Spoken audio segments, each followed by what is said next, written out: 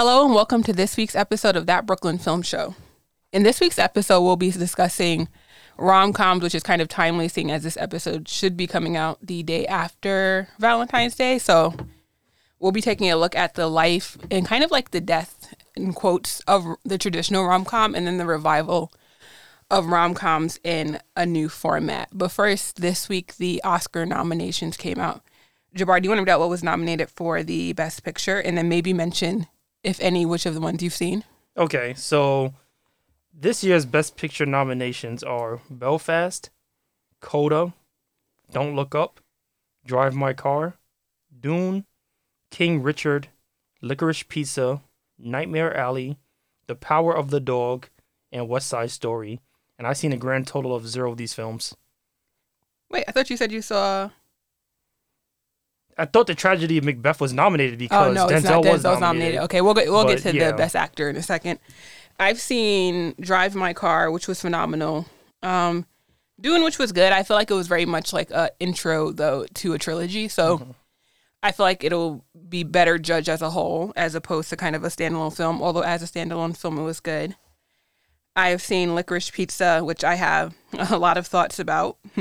I've seen Nightmare Alley, which was okay. I haven't seen The Power of the Dog, and I saw The West Side Story, which I enjoyed. I feel like overall, this is kind of a... weak year? Yeah, but I feel like it's still kind of like coming out of the last 2 years of the pandemic, which kind of just made the movies like a little bit weaker, a little bit more weird. I know some people were pushing for Spider-Man No Way Home to get a Best Picture nomination since it was such a blockbuster hit in comparison to like everything else on this list. Like I think the highest grossing film on this list was Dune, which made like 100 and something or 200 something $million or something like that. It was also on HBO Max, so that's a big reason as to why. I mean, I think it was on HBO Max, but I think people are just still, in general, going to the movies less. Like I think that's what I'm saying. It's like since you could watch it on TV, there wasn't much of a reason to go to the movies. That and people feel less comfortable in the movies still. Yeah, because if Spider-Man came out on Disney Plus, I'm sure the box office would have been lower because of that. I think it would have still been high because I think Marvel. I mean, you had like everyone knew that we were gonna have Tobey Maguire. Oh, spoiler alert! If you haven't seen Spider-Man all these months later, but people knew that you were gonna have Tobey Maguire and Andrew Garfield in it, so that was kind of like a big anticipation of the nostalgia factor. And it's a Marvel movie, so those are kind of just like baked in. But I think there's a conversation of should the Oscars start rewarding movies just because they're popular? You know, that's like the whole thing a few years ago with the most popular award category that ended up being scrapped. But I don't know. I feel like from this list, the movies just kind of seem okay, and I feel like it's starting to becoming more of awarding like legacy people. So with that, we can get into the Best Director, because I feel like this category in particular does a lot of that, with exception of, I think, maybe 2 people in here. All of these are kind of like legacy directors that, you know, constantly you hear their names. So is it kind of like when is like new blood going to be able to break into these categories when we start to see interesting things like Green Knight start to get nominated? So for the director nominees, we have Kenneth Branagh from Belfast. We have Ryusuke Hamaguchi from Drive My Car. We have Paul Thomas Anderson for Licorice Pizza. We have Jane Campion for The Power of the Dog, and we have Steven Spielberg for West Side Story. You said Spielberg like you didn't know who he was for a second. He's like, Spielberg? Who's that? So, yeah, I mean, I only know 2 of them, Paul Thomas Anderson and Steven Spielberg. I never heard of Jane Campion. She like a legacy director? She's the first woman to be nominated twice. Okay.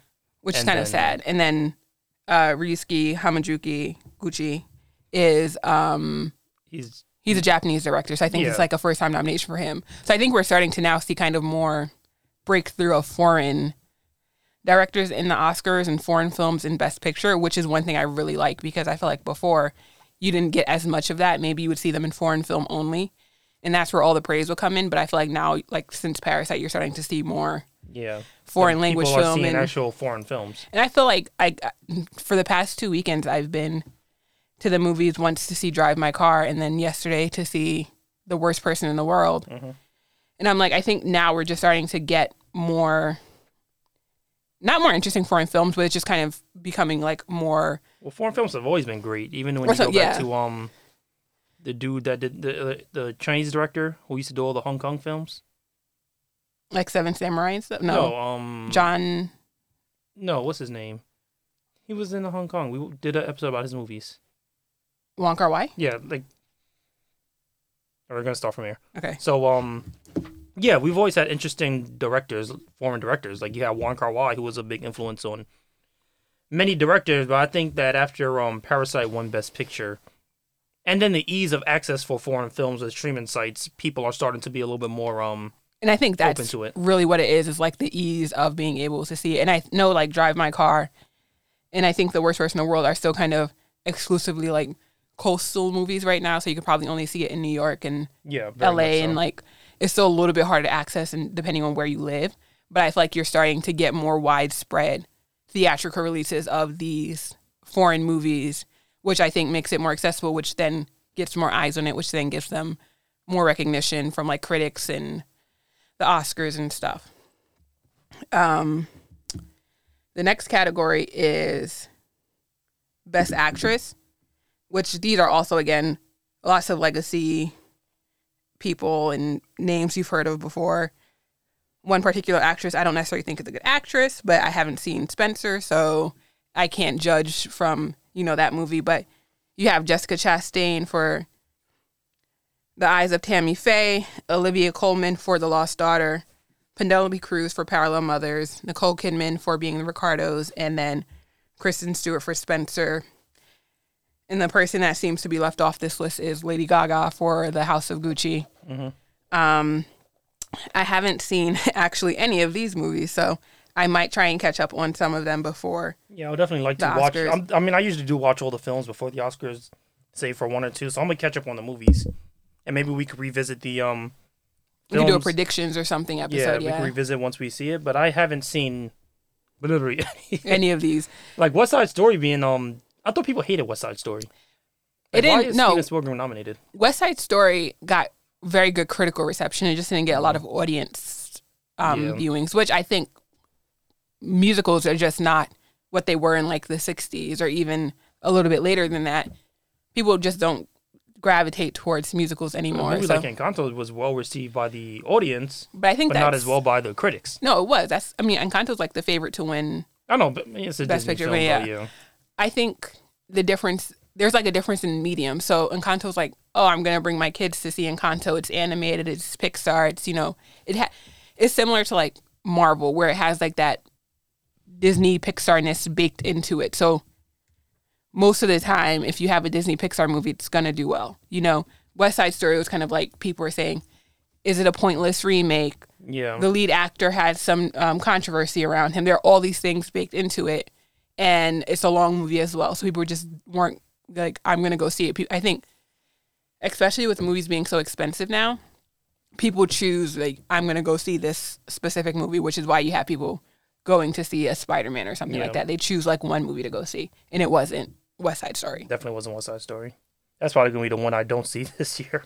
I really did not, care to see that movie at all. I enjoyed it. But I like musicals. So. I love musicals. Like, that's what people act like, I think maybe it's like a guy thing where they think we don't like musicals. I think people love musicals, though. I think people just don't like. I like good musicals, though. There's a lot of bad musicals out there. There are a lot of bad musicals out there. Like when we did our musical episode, I remember there was a lot of musicals that I enjoyed, but then there was some that I didn't enjoy because the music has to be good first and foremost. But I also feel like you enjoy movies with music, which is a discussion we had. Well, so, I don't want like a whole movie that's all singing, but there's a difference between like a Purple Rain and a Hairspray. Where Hairspray is kind of like they break out into song versus Purple Rain, where it's kind of like all the songs are kind of concert driven. Same thing as like A Star Is Born. Yeah, that's a good movie. That's a musical movie with music. But then you have a movie like La La Land. If the story and music was better, I would have really liked that movie. I guess, yeah. So it's pretty much comes out to the movie. Like I love the music in Encanto. That's a musical. It's a musical. Encanto's a musical, and the music is really good. Disney movies, I think, tend to have really good music. High School Musical? High School Musical. Yeah, I love High School Musical. High School Musical is good, yeah. Like, I don't care what no one says, but it's not an episode about musicals. So let's not go too far into it. Okay, so the last category we'll talk about is Best Actor. where you have Javier Bardem for Being the Ricardos, Benedict Cumberbatch for The Power of the Dog, Andrew Garfield for Tick, Tick, Boom, and Will Smith for King Richard, and then Denzel Washington for The Tragedy of Macbeth. Who's your favorite right now? I actually don't know. I feel like it might be Benedict Cumberbatch for The Power of the Dog. I need to look at Gold Derby, but yeah. I'm not sure. They love Benedict Cumberbatch. Yeah, I haven't seen. Only thing I've seen on here is The Tragedy of Macbeth and then part of Tick, Tick, Boom. I need to finish actually, I'm both of those. Will Smith or Denzel, but yeah, I thought Denzel was really good in The Tragedy of Macbeth. Yeah, but I didn't see any of the other movies, so it's kind of unfair for me to judge. Yeah, and then after last year, what's his name, Daniel Kaluuya winning. They got a. Well, he won for Best Supporting Actor. You remember there was a whole thing last year with Chadwick Boseman, and they built up all this anticipation, or not acting. I feel like maybe they actually thought he was gonna win, so they moved his category to last, and then it ended up being Anthony Hopkins. So it was kind of like, oh yeah, he won for The Fall though, right? Yeah, he wasn't even there. He just sent in a selfie, and I was like, oh, this is really awkward because you can tell that they built up this whole thing around Chadwick passing away. To award him posthumously, almost like the, Heath Ledger Oscar, and then didn't award him. So that's they might try and I don't know. I don't think they're gonna try and make up for it, but no, probably not. Yeah. So, anyways, that was just a little Oscar discussion. We'll talk a little bit more about it as we get closer to the awards. Maybe Jabari will watch a few of the movies, and then we can try and make some predictions. I'm gonna start with "Don't Drive My Car." Don't Drive My Car. It's just called Drive My Car. Okay. She's driving his car. That one's long. You have to see it in the movie theater. It's not streaming. Oh, okay. But you can go to BAM to see it. I personally think it was almost 3 hours. And so bring snacks. Bring snacks. It's definitely a slow burn, but I enjoyed it. I didn't know if I was going to. I was kind of like, oh, I hope this is good because it's a long movie. Yeah. But I enjoyed it a lot. So I would definitely recommend that one. I think Dune, I think you could watch that on HBO Max again. Don't Look Up is on Netflix. Coda is on Apple TV Plus. Nightmare Alley is on Hulu and HBO Max for some weird reason. Power of the Dog is on Netflix. And then West Side Story, King Richard, and Belfast, I don't know if they're streaming or they might only be available to rent. So, yeah. Okay. Yeah. I mean, I'll definitely find a way to see all of them. And I'm definitely looking forward. I always look forward to Oscar season, so. Yeah, and it's all the awards coming. I like it earlier better than later, though. I know. I think this late Oscar season. I think next year will probably be earlier. I think they probably bet on later so that they could have an in-person ceremony. But next year will probably, hopefully, be earlier again because, having it so late is kind of it drags a lot. It's the beginning of the year, all the hype, all the award shows, blah blah blah.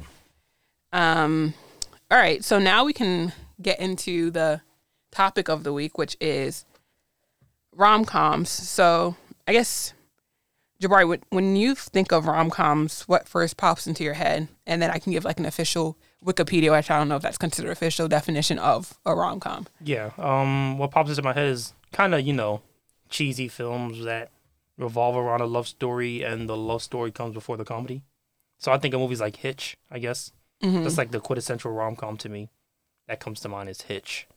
And I don't know why. I always just think of that movie. The Hitch, yeah. Yeah. Yeah, I feel like Hitch came out in the rom-com heyday era, yeah. Or movies with that guy. What's his name again? He has a very distinct voice, and his brother actor too. Yeah, I think pretty similar. You can think of the rom-com structure and boy meets girl or boy knew girl, but suddenly realizes he's in love with girl, and then they fall in love, and then for some reason they break up, and by the end of the movie, now they're back together and happily ever after. That's pretty much what I think of when I think of a rom-com, and so many movies fit that structure.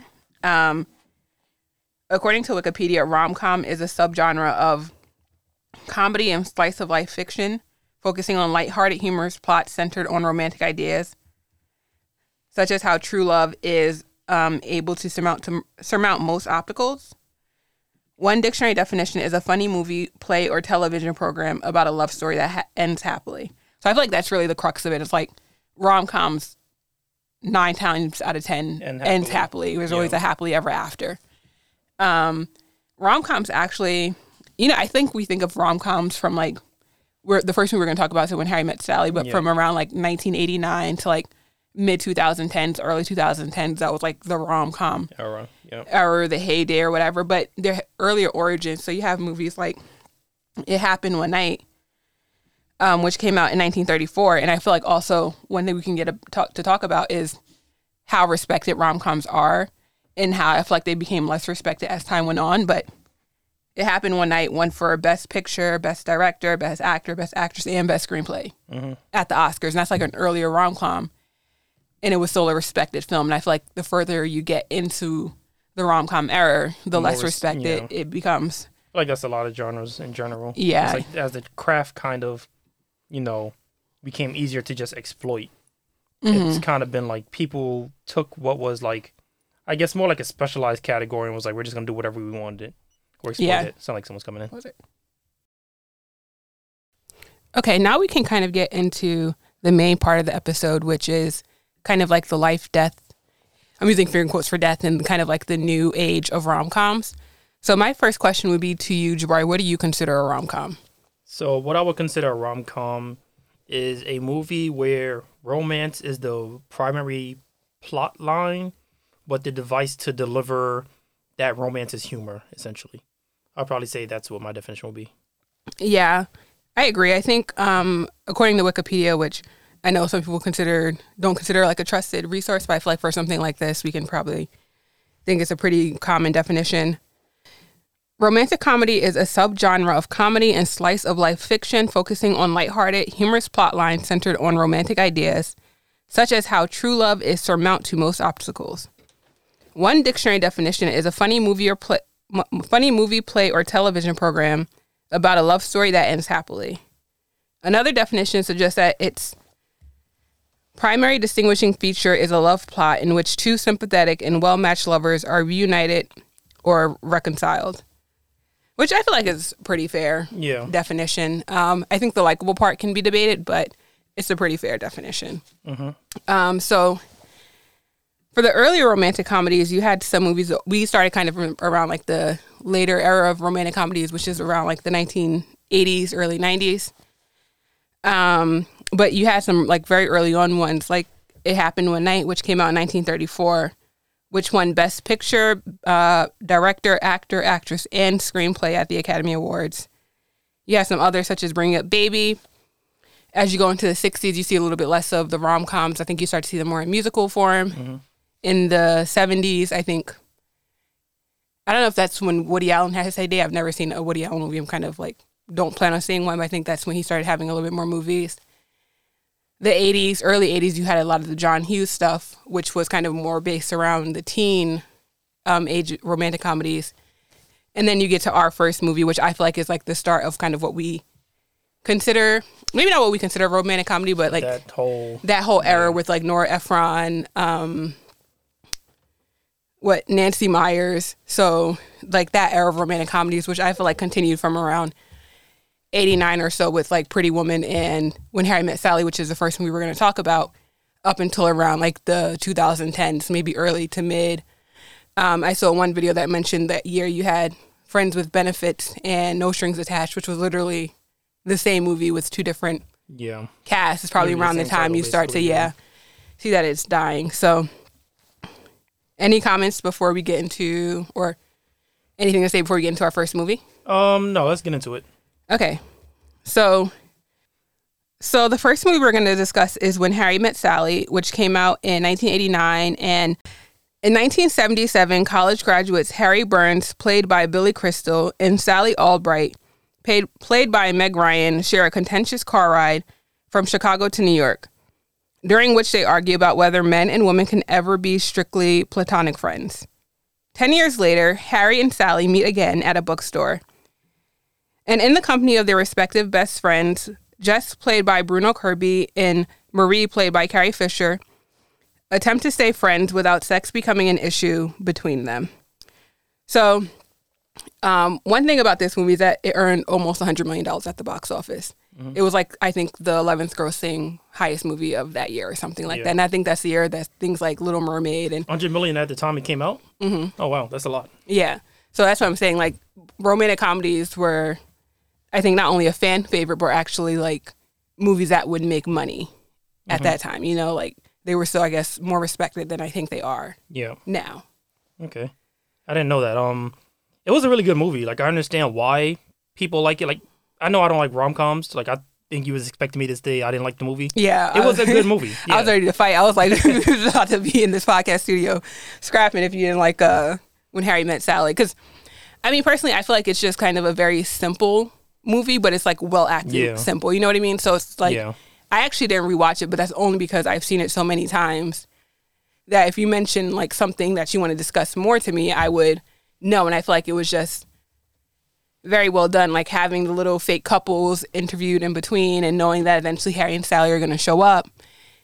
Having like time pass so you can see actual character growth between them. Having that key question be, can men and women be friends? Stay a through line of the story. Time was like a huge aspect of the film. Time was a huge aspect, yeah. It was like, I think Time will be like almost a third protagonist in this film because it's showing you that there's always a saying that it might be the right person but the wrong time. Yeah. And I kind of felt like that was kind of the whole through line of the story, is that they were good for each other. No, they weren't good for each other at a lot of points in time. They were good friends. But then when it was the time for them to be right for each other, even though I argue that I don't know if that was true, it worked out for them. I think a big part of it also is like, one with Time, when they first met each other, yes, they clearly weren't good for each other, but they were also 21, or 22. So they're very young. And then they meet each other a few years later, still not right for each other. But then they meet each other a few years later and it's like, okay, now we can develop a friendship. And I feel like for a while, it was really a friendship without feelings being involved. Like you can see at certain scenes that you can kind of feel maybe there are a little bit of feelings involved. So like when she mentioned she has a date at the museum, you're like, okay, Harry kind of feels a way about that. But they still go through things like trying to set each other up with their best friend because they think like, oh, this is a great person and maybe it's not the person for me, but I think you would like them. And that just so happened that the best friends that they were double dating with ended up being right for each other. And I think Carrie Fisher was really good in this role. I've like only seen her as Princess Leia, I think, before seeing her in this movie. And I think she was really good in this movie. Yeah, but Carrie Fisher is who again? The best friend who was like sleeping with married men. And she was always like, you're right, I know you're right. Yeah. When ever she would like talk about the guy she was sleeping with who she would call him and he wouldn't leave his wife. Oh, okay. Yeah. Yeah, I thought overall I think like you said this was like the first modern rom-com almost. Almost. I think like around this, when this and Pretty Woman came out is like around the time I think when rom-coms really started to. Okay, which one is Pretty Woman again? We talked about that on the Pygmalion episode with Julia Roberts and. Oh, where she was the prostitute and that was considered a rom-com too. Yeah, it was considered a rom-com. That was a little more serious than rom-com. I think. It was a little more of a drama. But yeah, I think overall, I don't like rom-coms. Like, I kind of let you know that before we started this episode. That being said, this movie was like, I wouldn't say I love the movie. Like, I can see why it's great rom-com. That doesn't take away the fact that I dislike rom-coms. Yeah. It's kind of like, okay, this is like as good as a rom-com will get. And if you get what I'm saying. I get what you're saying. Like, some genres just aren't for you. Like, sometimes... It's like saying I don't like chocolate, but I think this chocolate mousse is good, but I will never love chocolate. Yeah, I'll never like craving chocolate. So it's like... I mean, you know what? It's funny because I don't really, and this really has nothing to do with it, but I don't really like chocolate, right? That much. Like, if you give me a chocolate bar, I'm like, I'm okay. But I love chocolate mousse. So, like, maybe it's kind of like you need, like, a certain flavor of, like, the rom-com or a certain flavor, say, of an action movie or a sci-fi movie for it to be for you. But as a general, that wouldn't be, like, the option you would pick first. Yeah, you know? Exactly. Yeah. But I think the movie was good. Like, I did like how they played with time. I think that the whole, right person, wrong time concept was really good. I like the characters too. No, actually, what's his name was kind of a jerk. I think he was kind of a jerk, but I think he could really endearing to me. Like, I feel like he could have been more of a jerk though. I feel like he played it enough that he wasn't so much of a jerk that you disliked him, but you can kind of see who was kind of like, you could go overboard for me to not like you. You know what I mean? Like, and then same thing with Sally, whereas like her very particularness could be very annoying, but she played it just kind of quirky enough or like adorable enough for it to be endearing, as opposed to like, I don't like these two characters. And I feel like that's the big thing with rom-coms. I've seen rom-coms, none of the ones that we watched really, but like I've seen some rom-coms where I'm just like, these two characters aren't likable. And I feel like that's a big crux of a romantic comedy. I need to be rooting for these two people to be together. And if I'm not, then it's kind of like, what's the point? I wasn't really rooting for them. Like, I was kind of rooting for them to stay friends. Because it was kind of like, can men and women be friends? And I wanted them to prove that, yes, men and women can be friends. I feel like they, in a part, though, did prove that men and women can be friends because they were friends for so long before it becoming something else. Like, it wasn't like they, I don't know, were never friends. And I guess I think in a way you are right. Like, does it ask that question, or does it answer the question, can men and women be friends? Or it's saying, no, men and women can't be friends. But I don't know, for me it worked. And I feel like sometimes it doesn't work. Yeah. No, I think overall the movie was really good. I do think that, like you said, the big issue with rom-coms is that both characters are unlikable. I thought I liked her a lot as a character. Yeah. Like, I thought she was really endearing. She wasn't really toxic, I think. Like, he felt a little bit more toxic to me than she did. She kind of felt like she was, a little bit more in denial about certain things, like how she was acting like she didn't really care too much about breaking up with that guy she was with for a long time. And I feel like that's realistic, though. No, it is realistic. Yeah. Like, I don't think it's a bad thing. I think it's realistic. And I think he was kind of, trying to help her see that, but he was a little bit too blunt, I guess, in a way. Okay. That made him a little bit unlikable to me, because he wasn't really, like, I guess, he didn't have a soft touch with addressing certain things. Yeah. And it kind of felt like she got with him because they knew each other for a long time, more so than they were compatible. Okay. I can see. Like, another movie we're going to talk about, I see a little bit more compatibility in that relationship than this one. And when we talk about it, I'll bring it back up. Okay. All right. Do you have any final thoughts on When Harry Met Sally before we go on to the next movie? Yeah, it was really, like I said, it was really good. Like, I genuinely enjoyed the film. Like I said, I don't love this genre, but when we said we're watching rom-coms and this was one of them, I was like, oh, all right, let me start this. But then I was actually enthralled enough to, like, oh, this was good. Time passed by. Yeah. Yeah. This is one of, like, my favorite movies. I can, like, put it on at any point and just kind of watch it. And I might be on my phone, but again, like, I know the scene, so I don't know. I think, again, the story is so well told and doesn't get, like, boring. I feel like sometimes when you rewatch a movie, it's kind of like, I don't want to see this again. Yeah. Or it doesn't really have a rewatchability factor. And I feel like When Harry Met Sally has, like, a great rewatchability factor. Yeah. And I think it can be difficult and I feel like this is with a lot of movies where if you've seen, like, a bunch of movies that kind of riff off of it, by the time you see the original, you're kind of like, and not to say this like the completely original, but by the time you see, like, one of the beginning stages of it, you're like, well, I've already seen this movie before. And I feel like I've seen a ton of rom-coms before When Harry Met Sally, but to me, When Harry Met Sally still was like, this is a good rom-com compared to some of these others out here. Yeah. Because it felt like, again, they developed their relationship enough for it to be believable, because I feel like that's a problem with a lot of rom-coms, is often the time frame is so short. Like, again, I'm going to mention one I really don't like, which is very popular, which is How to Lose a Guy in 10 Days. I was just like, y'all were pretending to be two different people for this whole time. You knew each other, and I'm supposed to believe that you fell in love within these 10 days, which is like no time at all. But it was just unbelievable to me. So that's part of the reason why I didn't like that one. But this one, it felt more real. Like, okay, a span of 10 years, I can see how these people start to fall for each other over time. Yeah, exactly. So what's the next movie on our docket? The next movie on our docket is Bridget Jones' Diary, which came out in 2001. It was actually based off of a book from 1998, I think. And the synopsis is, at the start of the new year, 32-year-old Bridget, played by Renee Zellweger, decides it's time to take control of her life and start keeping a diary. Now, the most provocative, erotic, and hysterical book on her bedside table is the one she's writing. With a taste for adventure and an opinion on every subject, from exercise to men to food to sex and everything in between, she's turning the page on a whole new life.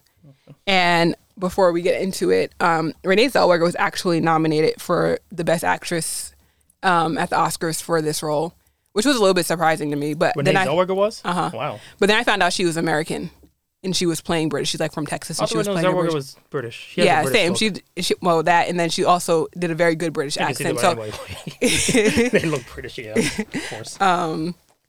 She did a very good British accent. I feel like you don't often see Americans doing British accents. You usually see the Brits doing an American accent. Yeah. So what did you think of this movie? I kind of felt the same way. Yeah, like it wasn't bad per se, but it was just kind of all over the place. It felt very 2001, like in the worst ways. Yeah. I don't know, the fact that her character was supposed to be fat and she was like 136 pounds, which was wild to me. the fact that people were calling her a spinster because she was 32 and single, the fact that she was like sleeping with her boss and they like just, this was no issue. Like all of these things felt very, it was a lot going on. And then like just the way they like framed something. So like when she slid down the pole and it was just like her butt on the screen, I'm like, this feels like kind of sexist, the fact that she literally fell in love with the man that just tormented her for most of the time. I was confused by their whole relationship too. It was just kind of out of nowhere. Apparently it's supposed to be a Pride and Prejudice riff. Yeah. So he's supposed to be like Mr. Darcy, which is why his last name is Darcy. You should watch, I mean, I know you don't like rom-com, but this is more of a straight romance, but you should watch the 2003 or 4 Pride and Prejudice with Keira Knightley and Tom from Succession. Mm-hmm. He plays Mr. Darcy, and I think that's way better. Like if you want a Pride and Prejudice kind of vibe. I think that, you know, that the whole like relationship she had with both people felt very inauthentic. Like it kind of felt like they just kind of liked her. And there wasn't really much build up to the relationships. And it was also like no reason. I guess I can see why the other guy started to like her. The Mark started to like her because I think he was supposed to see that she was carefree and fun in ways that he wasn't. He was more kind of uptight and, you know, not fun. So I think that's why he started to fall for her because she was like, she's different than I guess what I know. The other guy, I feel like he just wanted to sleep with her, which is what we saw, which is why he cheated on her with his American secretary. Mm-hmm. I don't see why he wanted her back, except for like a power play, or he just like magically fell for her. You know, one of those two things. Yeah, that's what I didn't like about the relationship she had with the second guy, because like I said, he literally was tormenting her in the beginning. Like he was calling her names and stuff like that. He was like, "Don't hook me up with this single hussy," or whatever he said about her. Yeah. And then in the end, he was just kind of like, "I like you," and I'm like, "What?" Like it just didn't make much sense. And their relationship felt way more authentic than her relationship with the boss, because that just felt more like it was just like, "Oh, we're both, you know, young, single, and then like with each other." Whereas with the other guys, she kind of felt a little bit more authentic with, but it just didn't feel like the way they got together was authentic. And the movie wasn't funny. The movie, I don't remember laughing a single time in this film. Yeah, same. So for like, as far as romantic comedy goes, I just wouldn't really say it was a successful film. Now, it wasn't really a bad film per se, but it wasn't really for me. Yeah. I agree. I think like most of the other romantic comedies I've seen, I've liked better. And again, this could be an issue of just having seen so many and knowing the formula so well that it kind of doesn't work when you see one that's like not really good, like When Harry Met Sally is. This one, I feel, like the relationships aren't built enough. I feel like her characters, again, the whole quirky thing or whatever, I really didn't like the fact that she was supposed to be fat. It was killing me because I'm like, this is a normal sized person. You know what I mean? And not to say like anyone who's large is not normal size, but you know, she wasn't fat. And I feel like that's very much 2000 where everyone was supposed to be so skinny. But it was also her thoughts, wasn't it? It was her thoughts, but I feel like the way they treated her, like apparently Renee Zellweger gained 36 pounds or 30-something pounds to play this role. So I feel like in the book, it was supposed to be a plot point that she was like a little bit thicker or whatever than average, which she just isn't. And I feel like, again, that's a product of the early 2000s because we can see that in the next movie we're going to talk about too. They mentioned it a couple of times. That still exists to some extent though, as far as the body standards changing. Oh yeah, like now sure. It's more about thickness, but but it's like a slim thick. It's not. Thick, it's not like a. It's like, oh, you thick, but you got a gut too, so we don't really consider you acceptable. Yeah, it's like flat stomach with big boobs and a big butt. You got to get the lipo. You got to get the BBL. Unrealistic proportions. Even like back then, it was unrealistic proportions. It was like so thin that you almost had a borderline have an eating disorder. Yeah, it's wild to me how. I mean, again, this is not like a podcast to go into body image issues, but it's wild to me how in those movies back then, the insult would be your butt looks big.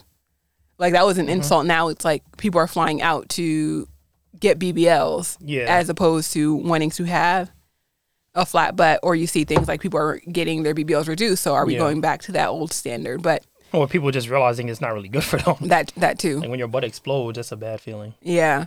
But yeah, this movie was okay. I think that the love interest storyline could have been a bit stronger. I think once you know it's a play on Pride and Prejudice, it kind of makes a little bit more sense. I've never seen Pride and Prejudice, so maybe I got to see that too. Yeah, I've never seen the 1990 whatever version, but I really liked. I actually watched it for the first time last year. The one with Keira Knightley and Tom from Succession. Never seen that one. Yeah, any final thoughts on the film? Yeah, it was, again, it wasn't one of my favorite rom-coms. I think it did what it set out to do well. It had like all of the common tropes of a rom-com, like the love triangle and everything. I feel like it was purposefully dramatic with the fight scene where they were like literally throwing someone through a glass window. So I feel like some of those things were on purpose. But overall, I don't know if I necessarily would revisit it. Mm-hmm. Our next film is 13 Going on 30. Our next film is 13 Going on 30. The synopsis is a girl who is sick of the social structures of junior high is transformed into a grown-up overnight. In this feel-good fairy tale, teenager Jenna, played by Krista B. Allen, wants a boyfriend. And when she's unable to find one, she fantasizes about being a well-adjusted adult. Suddenly realizing her secret desire to becomes a reality, and she is transformed into a 30-year-old, played by Jennifer Garner. But adulthood, with its own set of male-female challenges, isn't as easy as it looks. I feel like this is kind of a bad synopsis for this film, low-key. Yeah, I feel like... Say that again? Okay. I feel like this was kind of a bad synopsis for this film, low-key. I feel like it's kind of... It is about, wanting to find a boyfriend, or it's not only about wanting to find a boyfriend. I feel like it's more about just generally wanting to fit in. Yeah. Like she wants to be in with the popular kids, with the cool boys, with all of that, and then it's really just her and her friend Mark. I would hardly call this a romantic comedy, honestly. What would you call it? I would call it a coming-of-age story, I guess. I guess. I could see coming-of-age and romantic comedy. Because it was like, they had romantic bits, but I don't think the romance between him and her was a driving... force of the force of the plot. It felt more so like her coming to terms with the fact that perfection is not exactly in what you have or the people that, like, the social standards of the time. It's more so in, like, the authentic relationships that you make with other people. Yeah. So it's like she got everything she wanted in the film, but then she realized those things aren't going to make you happy. Mm. Even though it was kind of weird. She was really happy. Until she got betrayed by the woman in the end. And that's where things started to fall apart. I guess so. I feel like it wasn't just her realizing that she wasn't happy. I feel like it wasn't just her realizing that she wasn't happy, but also realizing that she didn't like who she became in these missing years. So it's kind of like she became friends with the popular girl. She became the head popular girl, but at what cost? She lost her friend Mark. She's thriving at work, but low-key, she's like backstabbing her colleagues without knowing it because she's kind of like waking up this new life. One of somebody's husband. Sleeping with somebody's husband, like doing all of these things that she realizes like, oh, I don't like this. Even the magazine, she was like, can we bring just the fun back into it? And I think it was really interesting to have, I mean, it's a little problematic, but like have a good 13-year-old in a 30-year-old's body because it's kind of like that youthfulness that you kind of lose over time comes back, and that's why she's able to have these like cool ideas about what the magazine photo shoot should be. That's why she's just able to have fun with her friend on the swing. That's why she's able to do all of these things, because in life, she's 30, flirty, and thriving, but she's also a little bit jaded. And I feel like that's like very realistic watching it like now versus when you're younger, when you're a kid. Because I saw this when I think I was like 8 or 9 or something like that, and one, I kind of wondered why she wanted to be 30, because when you're 8 or 9, 30 seems very old. It seems really so old. You're like, I don't know why she wants to be an old lady. More like, I want to be 25 and... Yeah, but I guess you can't be 13 going on 25. And, yeah. Thrive. Something like that. So it's like 13 going on 30 makes... But I guess also 30 kind of makes sense because that's supposed to be like when you have your... freedom, I guess. Life together. Like your 20s are supposed to be a little bit, you don't have your life together. But it's also just the idea like you can have all the material things you want and still not be as happy as you pictured it. And I think that's really kind of like the lesson of the movie, is that she got everything she so-called thought she wanted, and she's just realizing that this isn't it. And I feel like that's kind of like a realistic thing to see being, in my 20s now. Yeah. But even saying all that, you barely mentioned anything about the relationship.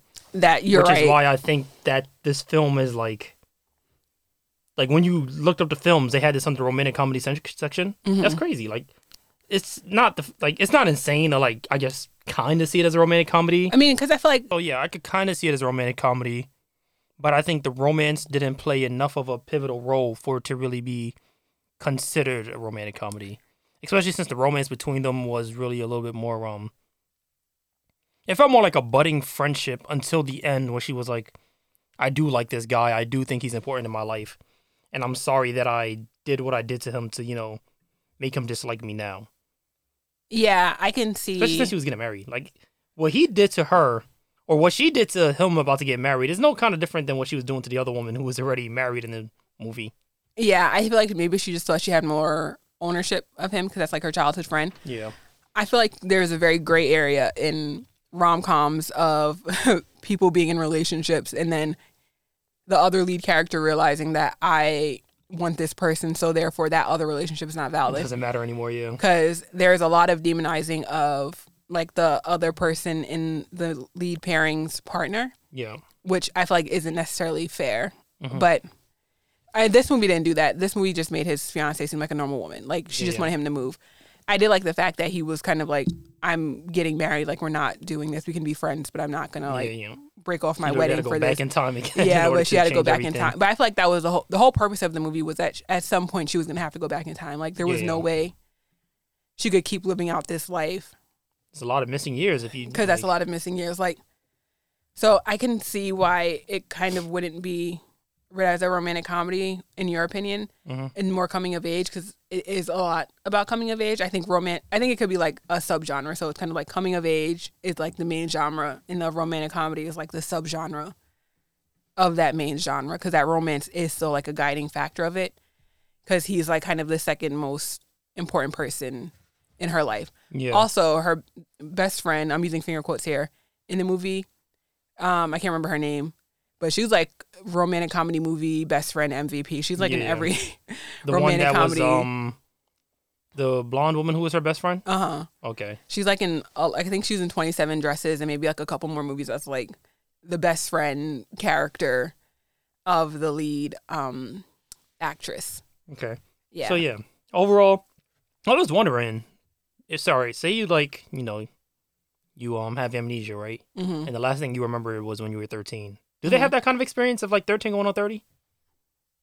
I guess so. I feel like, I don't know. I mean, I don't really know much about amnesia, so I know that. I'm just like, I was just thinking about that while we were watching. Like, well, not while I was watching. I was like, this is like, say like you have amnesia. The last thing you remember was on your 13th birthday. Mm-hmm. Would it be kind of like that? Like you would just have this missing gap in your life, and then you'd be like, what happened? Yeah. Except the only thing, you can't go back in time. So yeah, I mean, it's actually reminding me of this book I'm currently reading now called The Midnight Library, which, trigger warning here, has like the theme of suicide, and the main character tries to kill herself, and she ends up in like this library here where it's kind of like you're always at midnight and you can try on all of these different lives to see which life fits you the best, and maybe all these things again that you thought would have made you happy don't actually. So maybe you could have become the Olympic swimmer, but are you truly happy in that life? Or you could have become like the rock star, but does that really make a difference in what you thought? Maybe you would have married the guy you thought you were going to marry, but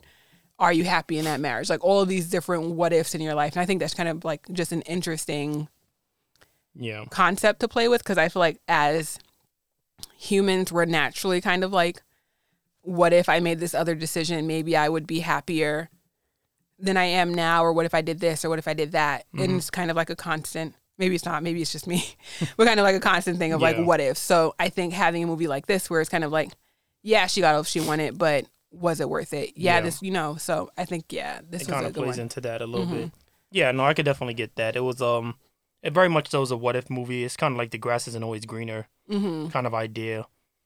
But I do think that, as we talk about this movie and we barely touch on the romance, it kind of just shows that it's just kind of not really. It's a comedy with romance, romantic elements. Again, I wouldn't really consider it like a subgenre. Almost like that. Subgenre. I mean, it's a good movie. Like, I don't think we mentioned if we enjoyed it or not. I mean, it's a classic. I feel like from the way we're talking about it, I hope people could tell we enjoyed it. But I really enjoyed this.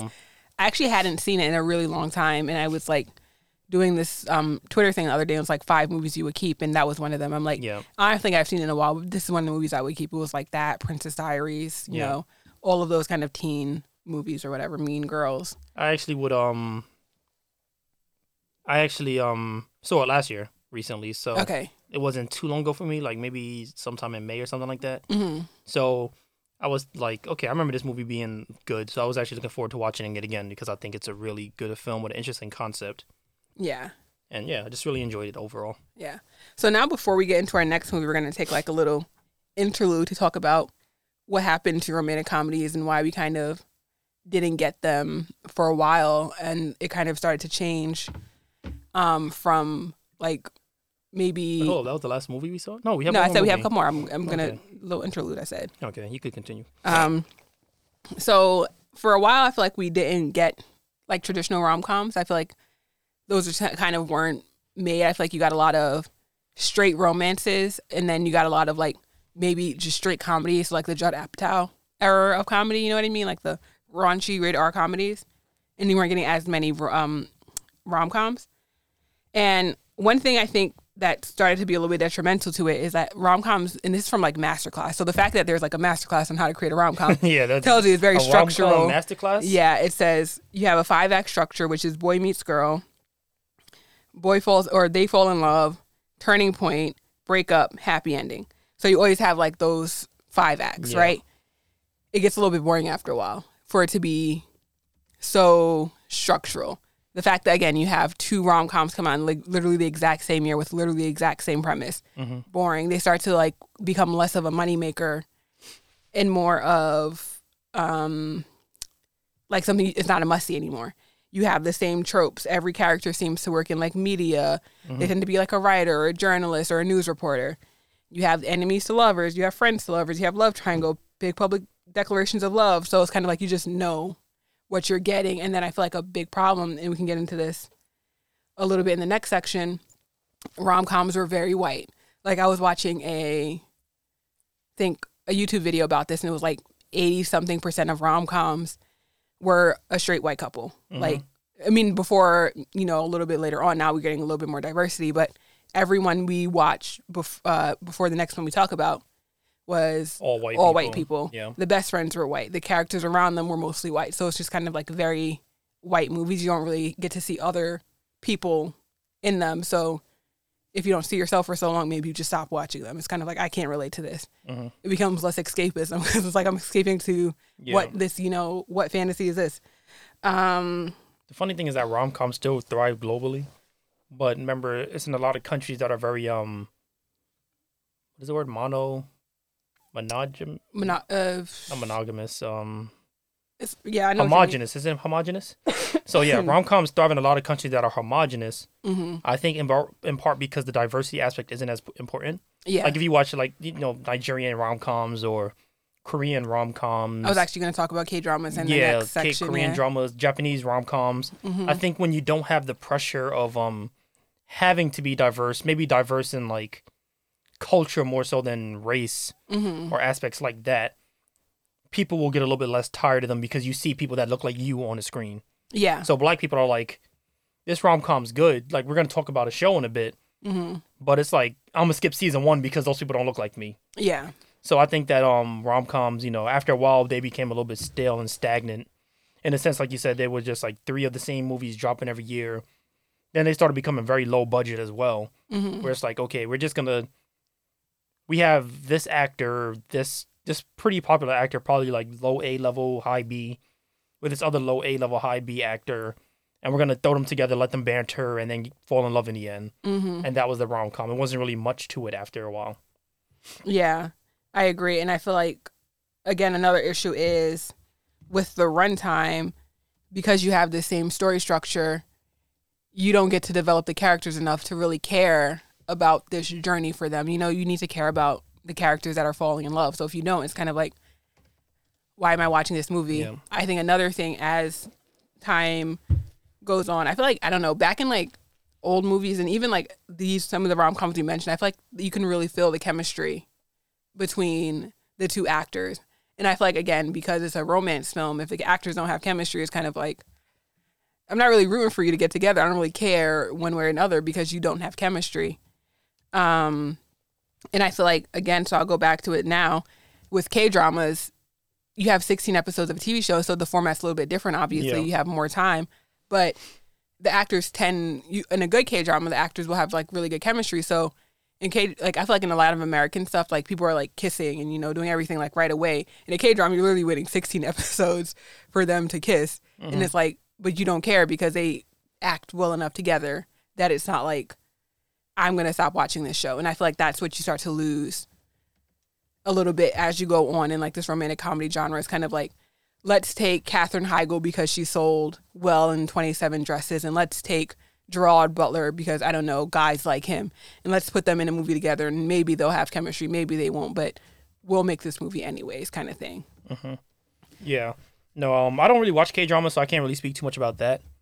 But shows like Insecure, I consider that like more of a rom-com kind of show. Yeah. Where, you know, you have the comedy aspect and you still have the romance aspect. Mm-hmm. But with a show, the pacing's a little bit different, so you have a lot more leeway to focus on the comedy, focus on the romance, and then focus on other aspects. Like you could focus on her friendship with Molly. Then you could go back to the romance. Yeah. But the through line of the show is her romance with different men. Yeah. And then how it plays into her life. Even like the through line ends up really being the romance with Lawrence because that's what she eventually ends up with. But you can kind of see their evolution from the first season to the last season. And you can, I mean, you don't have to like, I feel like a lot of people didn't like the fact that they ended up together, which is valid. At the end, I kind of didn't care. But I feel like there was also like the line, and I think that's kind of, when you finish Love Life Season 2, we can talk about it more. Another thing is like, sometimes you don't have to root for the characters to get together because it was kind of, they said like, sometimes what's like right for you isn't necessarily, or what sometimes what's good for you isn't, I don't know, it was like some line about the right decision always isn't like necessarily, you know, the one that seems the smartest. Yeah, that was it. Like, sometimes the right, you can make a decision that's good for you, but it's not technically the smart. And I also like that in the shows, like the prolonged shows, you can make a decision that's wrong at a specific time, and then you can see the character's growth throughout the years. Mm-hmm. Like, you know, Insecure has been on since, 2014? Yeah. And it ended 2021. You can see the growth in Issa in that amount of time, as you also grow yourself with the show, I guess. Yeah. It's like, you know, we started that show when we were in our early 20s. Now we're in our mid to late 20s. It was actually a teenager when it came out. It wasn't like maybe not. When did it must have came out like 2014, right? It wasn't when we were still in high school. It came out October 2016. Yeah, you wasn't. Oh wow, no, I wasn't a teenager at all. Trying to give yourself some years. I am, but I wasn't that old. I was like 20. I was barely out of the teenage years. Okay. But yeah, so as you grow with the show, you kind of notice different things like about yourself, and like, you know, you go through your life as Issa goes through her life and stuff like that. And I think with a show, they're just more effective at delivering that kind of thing. Because with a movie, it's kind of like you watch it, it happens, it's there. But with a show, it's kind of like you grow with it. Yeah. In a sense.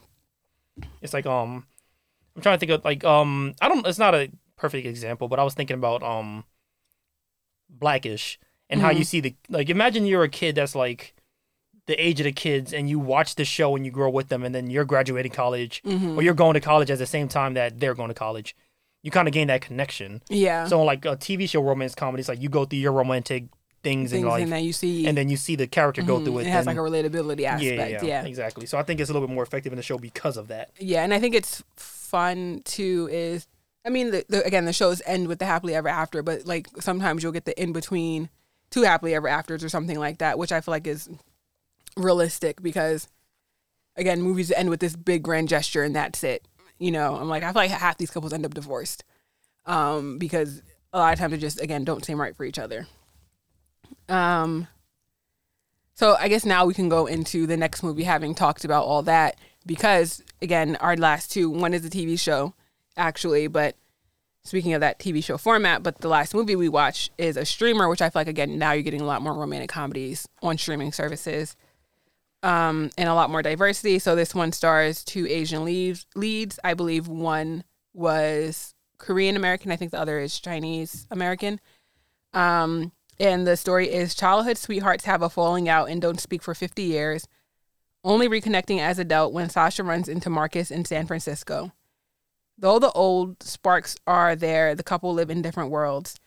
Again, this movie came out in 2019, and it stars Ali Wong and Randall Park. What were your thoughts on this movie? This is probably my favorite movie of the bunch. Like, I think the connection between them was the most authentic of all the movies that we watch. Okay. Like I felt like these two had a really good Is it because they were childhood best friends or? No, it's just because the actors had a really good rapport with each other. Okay, yeah. Like I think that they felt like the most authentic in a way. Mm-hmm. Like at times I was watching this movie, I was just really like, oh, they feel like two good friends who are like genuinely, authentically good friends in real life. Mm-hmm. And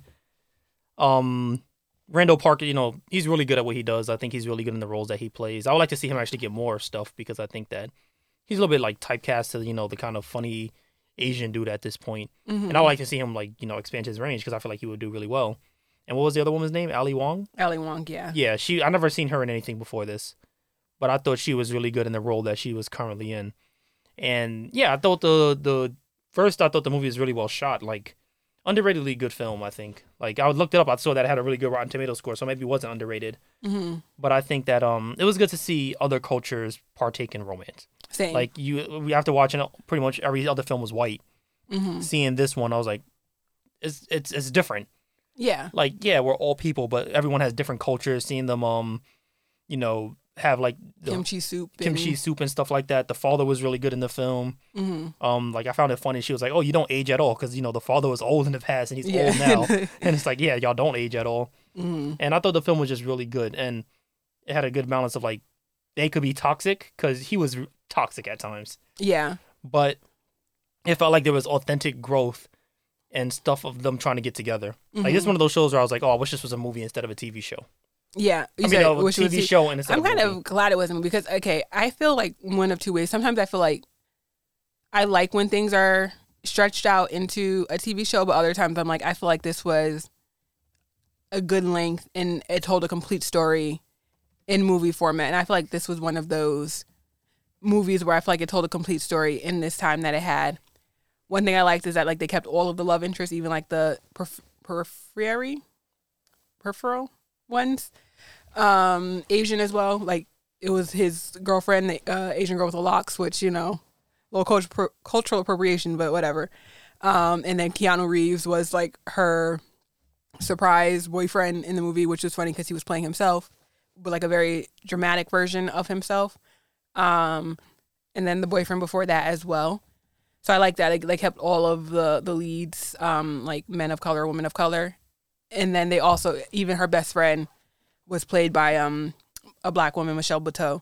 Mm-hmm. So it's kind of like in anything before. What was she in? She's in. I think she's the host of The Circle. Mm-hmm. So that's part of the reason why I know her because I watch The Circle. What's The Circle? It's like a reality show where you're in a room and you have to. Oh yeah, I heard about that one. Yeah, you can't see each other, but it's like your social media is what people know, which is actually like an interesting thought experiment or whatever. Mm-hmm. Yeah, I would if you have like free time and want to watch a reality show, I would recommend that. But yeah, she's kind of into things like that, like a lot of Netflix stuff. Yeah, she was good in the film too, though. Yeah, like I think everyone serviced their role well. Mm-hmm. Like Keanu Reeves, that was so random, but it was really funny. It's really funny, yeah. He was playing into the Keanu Reeves tropes. Of it all. It's like everyone talks about how nice of a guy Keanu Reeves. So it was kind of funny seeing him play a jerk version of himself. Yeah, where he was like overly like spiritual and kind of condescending. It's like I really found that funny. Yeah, I really like this movie, and again, I like the fact that you have two Asian leads as opposed to every other movie we watched before this, where the leads were white. Mm-hmm. And every other movie before this, mostly you'll get a lot of white people. Maybe you'll get one Will Smith movie with like Hitch or something. You get Jennifer Lopez in a few of them, but overwhelmingly before this like new era of rom-com, it would mostly be white people. Yeah, exactly. The last thing we watched is season 1. No, sorry. I'll start again. The last thing we watched is season 2, episode 1 of the HBO Max TV show Love Life, starring William Jackson Harper. And I can go through a quick synopsis of Love Life season 2. So Love Life as a show overall is an anthology series. So each season will focus on a different character. Again, this specific season focused on Marcus, and you go through his life, and each episode is dedicated to a different woman that enters his life and kind of like his love life, as the show is called, and then different phases of his life. You only watch one episode. I've seen the whole season. I really enjoyed it. But what did you think of just the first episode? Is it a romantic comedy? It's not funny. Like, it's good, but it's not funny. Yeah. Like, I thought, like, it's really good. Like, I really enjoyed the realism of the show. Mm-hmm. Like, I feel like the romance and the things that he was going through is very real. Mm-hmm. Like, as far as stagnancy and, you know, still loving the person you're... Like, there's a long conversation about modern relationships and, you know, reviewing how we see them. Because it's kind of like, you know, everyone grew up with this idea that it's like, you know, this Disney relationship and everything like that.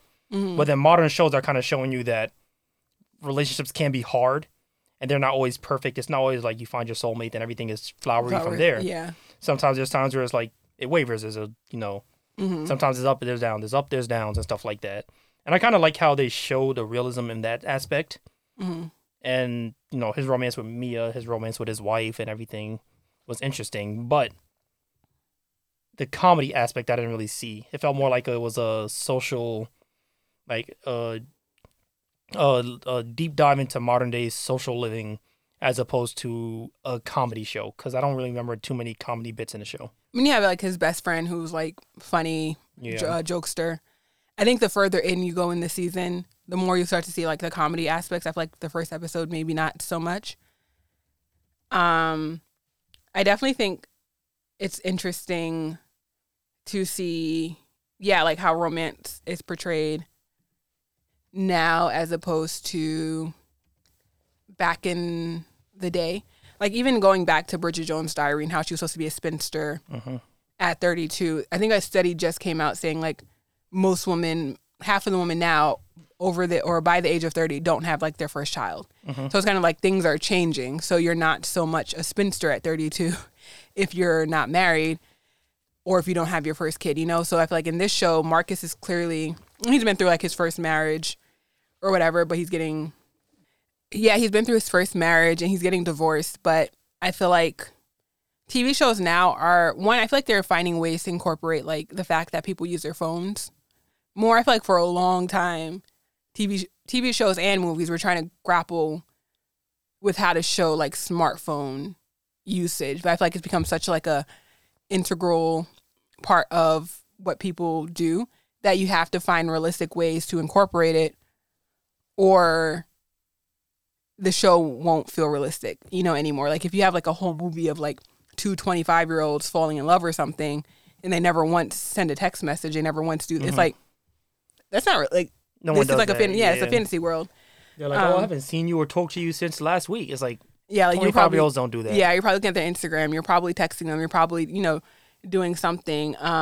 So it's kind of like, I feel like this show is starting to kind of, I think it's geared a little bit towards more millennials than Gen Z, but you're starting to see like how they're definitely millennials, because I think they're in their 30s. They're in their 30s, yeah. I feel like a lot of shows are like people in their 30s. I wish there was more content.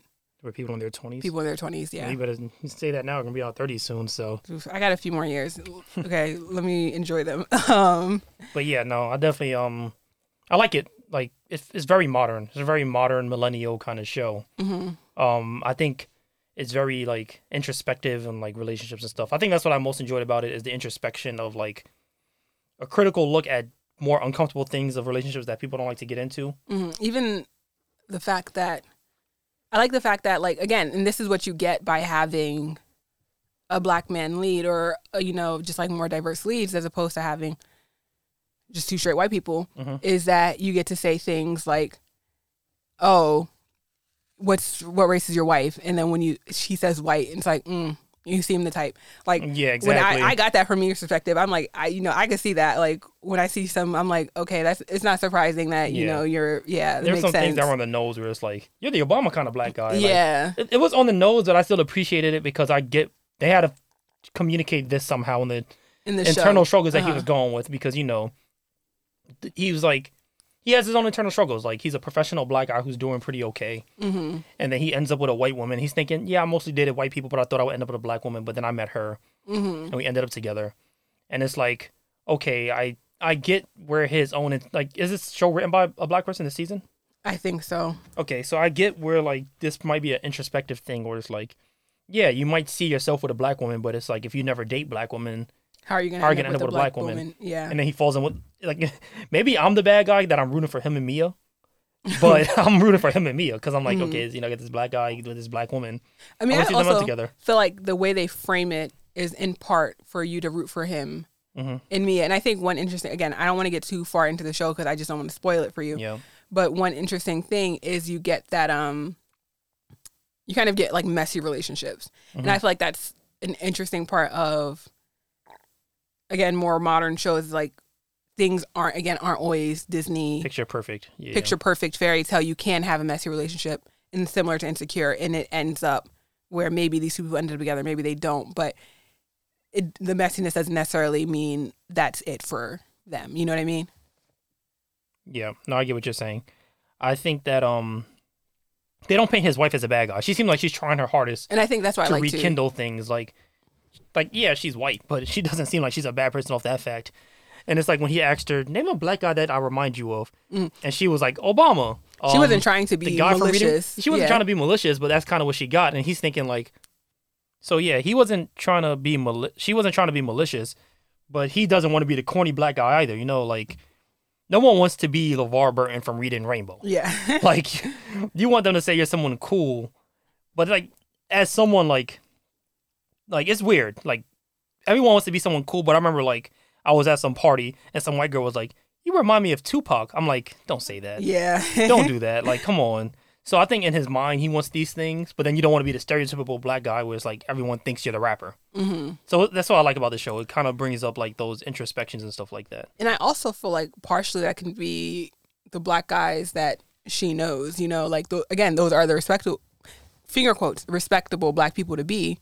So that might be who she first thinks of. There's not necessarily a knock on Mark. And again, she's not trying to be malicious with it. And I think that, again, is the good thing about the show and the good thing about a TV show format is that you have enough time to frame both like your leading man and your leading woman as fully fleshed out people, but also kind of like that other person that's interfering with maybe your end game couple as a fully fleshed out person too. And I feel like that's what I liked about this. Cause yeah, she didn't do anything wrong. He just lost interest in her, or maybe he shouldn't have married her in the first place, but that's kind of like he already did. So, yeah, so we can start to wrap up. You have any final thoughts just about the first episode? Maybe we can revisit when you finish the season. I mean, it's a really good show. I'm gonna finish it up. We could definitely revisit it when I'm done with the season, but I'm looking forward to see where it goes. I know you said each episode is about a different person. That's kind of a little bit like, I want to see more of him and Mia. Like, I'm enthralled in this romantic circle or romantic triangle, so I do want to see where it goes. A little spoiler, she's a through line throughout the season, so you'll see her again. It's not like she's going to disappear. Okay. Yeah. So I do want to see more of Mia, and I'm definitely looking forward to finishing. I like its modern take of relationships and the more introspective thing as opposed to just like, you're entertaining cheating, so you're automatically evil. It's a little bit more like, okay, let's figure out why you're entertaining this and what in your life is not up to par that's making you want to entertain this. And I kind of want to see where that goes. A little bit more nuanced, because I like shows that tackle tough topics that are uncomfortable to talk about for a lot of people. It's like, okay, these are things that people automatically usually go like, oh my God, you're bad. And Insecure kind of did something like that too, if I remember correctly, right? Like, because Issa cheated on him, and it was kind of like, okay, I could kind of understand, because that's when he was still kind of in his bummy phase. Yeah. Where he wasn't really doing much, and she was kind of the breadwinner or whatnot. And they broke up, so it's not like, it was kind of like she didn't just, and then some people do cheat, and they just stay together. Like, that's also an option, but that's not what happened in Insecure. But yeah, and again, I think, there's like this movie that I hate. It's called Something Borrowed. And the whole premise is that you have like the two lead characters, and the lead character the lead guy is marrying the lead girl's best friend, but the lead girl decides to start an affair with the lead guy, who is her best friend's fiance. And throughout the movie, we're supposed to be rooting for them. And I'm like, I feel like this hour and a half format does not give me enough time to root for this. Like, you're not fleshing out these characters. So I feel like you can tackle tough topics in movies, but I feel like rom-coms don't tend to be the genre with the time span given to tackle tougher topics. You know what I mean? So I do think overall, though, like, the revival of rom-coms is something I like, because I personally really enjoy a rom-com. Like, give me a cheesy movie that I could put on for an hour and a half and halfway watch and I can enjoy it, like I know what I'm getting, but also give me the fully fleshed out TV shows that are 10 episodes and I can also really enjoy that, or 5-6 seasons in the case, or 5-6 seasons such as a show like Insecure. Yeah, exactly. One last final thought before we wrap up is I'm interested now. I feel like we keep seeing the evolution of, movies and genres and stuff, to see how they kind of start to bring in dating apps and stuff as well. Because I feel like you start to see it a little bit, but not, I think, as much as people use them in real life. So I'm interested to see how they start to introduce that a little bit more into the romantic comedy genre as well. So yeah, that's this week's episode of That Brooklyn Film Show. Any final thoughts before we wrap, Jabari? Yeah, I mean, I learned I like some of these movies more than I thought I might have. Mm-hmm. So I definitely don't regret watching them. It's still not my favorite genre, but I definitely enjoyed the films. Yeah. All right. So thank you for listening to this week's episode of That Brooklyn Film Show. And please remember to rate, review, subscribe wherever you can. And speak to you later. Bye-bye. Later.